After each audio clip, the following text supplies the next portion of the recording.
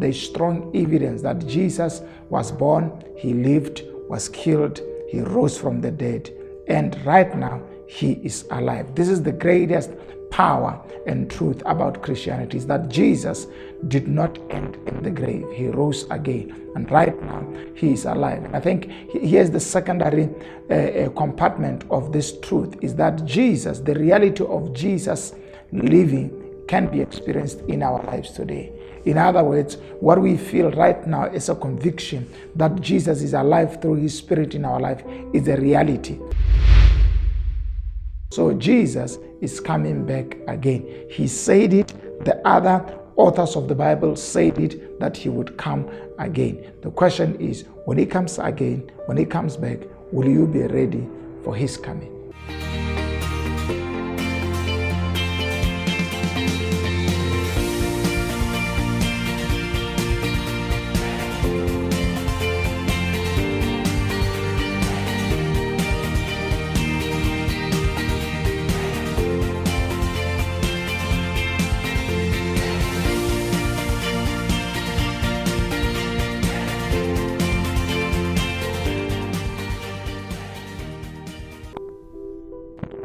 Guys, thank you so much for joining me today. I'm so excited to be starting a new series that I think is very important.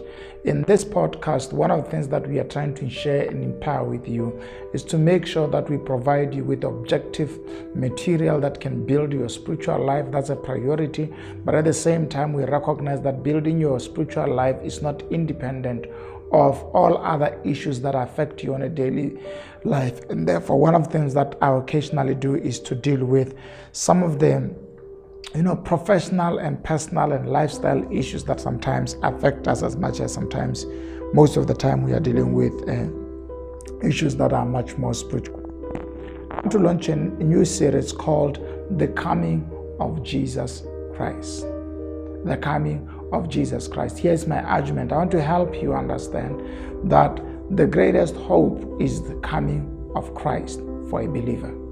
If there's anything that we are so hopeful of and looking forward to experience, is the coming of the Lord. I think in order for you to arrive at the hope aspect, I need to help you recognize the greatest truth about Jesus and about Christianity is the fact that one day in history, more than 2,000 years ago, Jesus walked the dusty streets of Jerusalem and of Bethlehem. So he lived, and his existence and his life is confirmed by both materials within the Bible and outside the Bible. All of the great philosophers of ancient history would help you understand that indeed there is strong evidence that Jesus was born, he lived, was killed, he rose from the dead, and right now he is alive. This is the greatest power and truth about Christianity, is that Jesus did not end in the grave. He rose again, and right now he is alive. And I think here's the secondary compartment of this truth, is that Jesus, the reality of Jesus living, can be experienced in our lives today.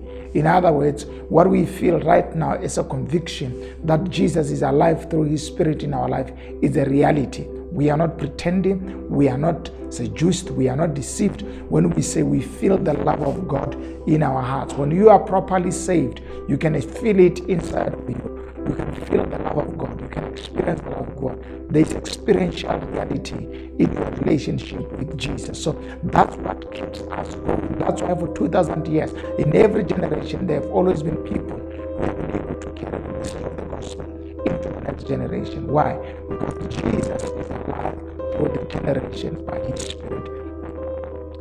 Talk about the greatest truth about Christianity and the greatest reality, that he is alive in our hearts, he is alive in heaven. And the greatest hope that validates our faith is the fact that Jesus is coming back again. One day, with our eyes, one day we will be able to see him. Whether we see him before we die or would see him after we have died during the resurrection of the dead, that does not matter. The truth of the matter is that Jesus is coming back again. Now, this is one of the teaching that currently away from the church. I think the church is becoming more motivational. The problem with that, I believe in motivation, it has a role to play in society. It can empower people,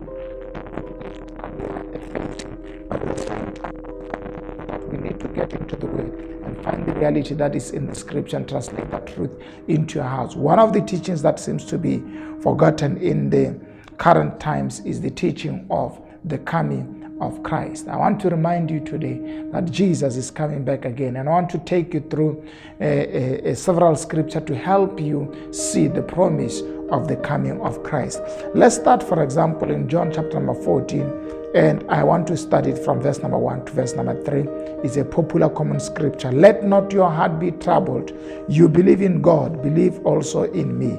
In my Father's house are many mansions. If it were not so, I would have not told you. I go to prepare a place for you, and if I go and prepare a place for you, I'll come again and receive you to myself, that where I am, there you may be also.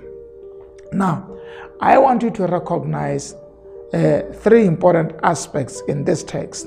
This text contains the promise of the coming of Christ. I like what it says in verse number 3. Jesus says, if I go, I will prepare a place for you. Now, this helps us to see the objective of why Jesus had to leave the earth when he died. He was going to prepare a place for those who would believe in him, so that he can come back to take him.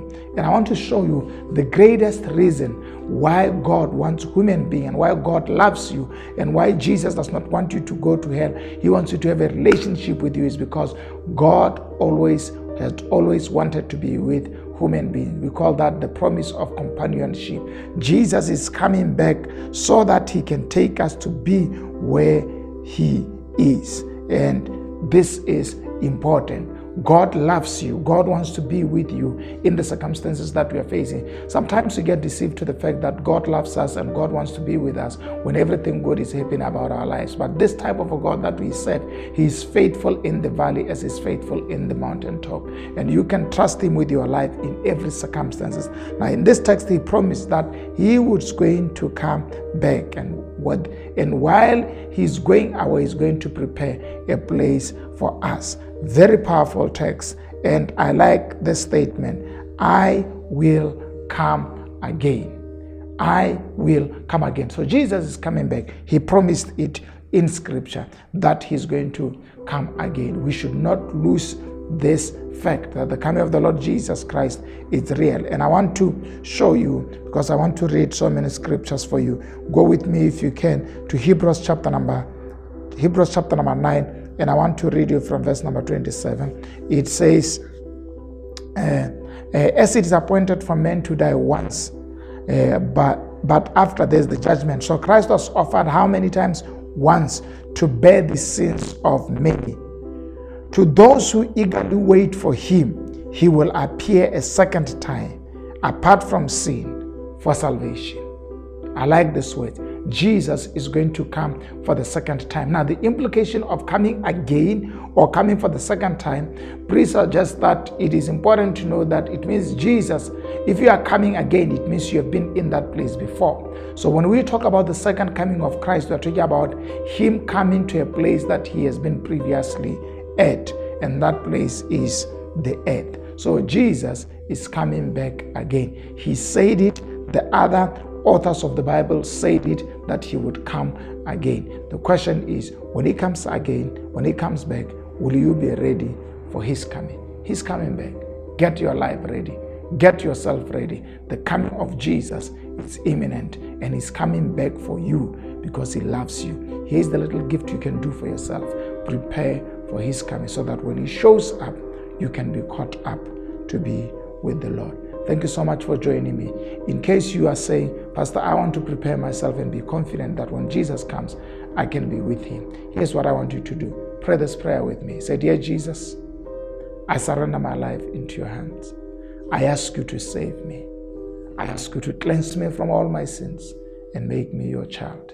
Lord Jesus, I invite you. Come and be the Lord and the key of my heart. In Jesus' name, I pray. Amen. And if you prayed this prayer, it would change your life. Know that God is at work in your life, and trust him. He would change you from inside, outside. Thank you for joining us.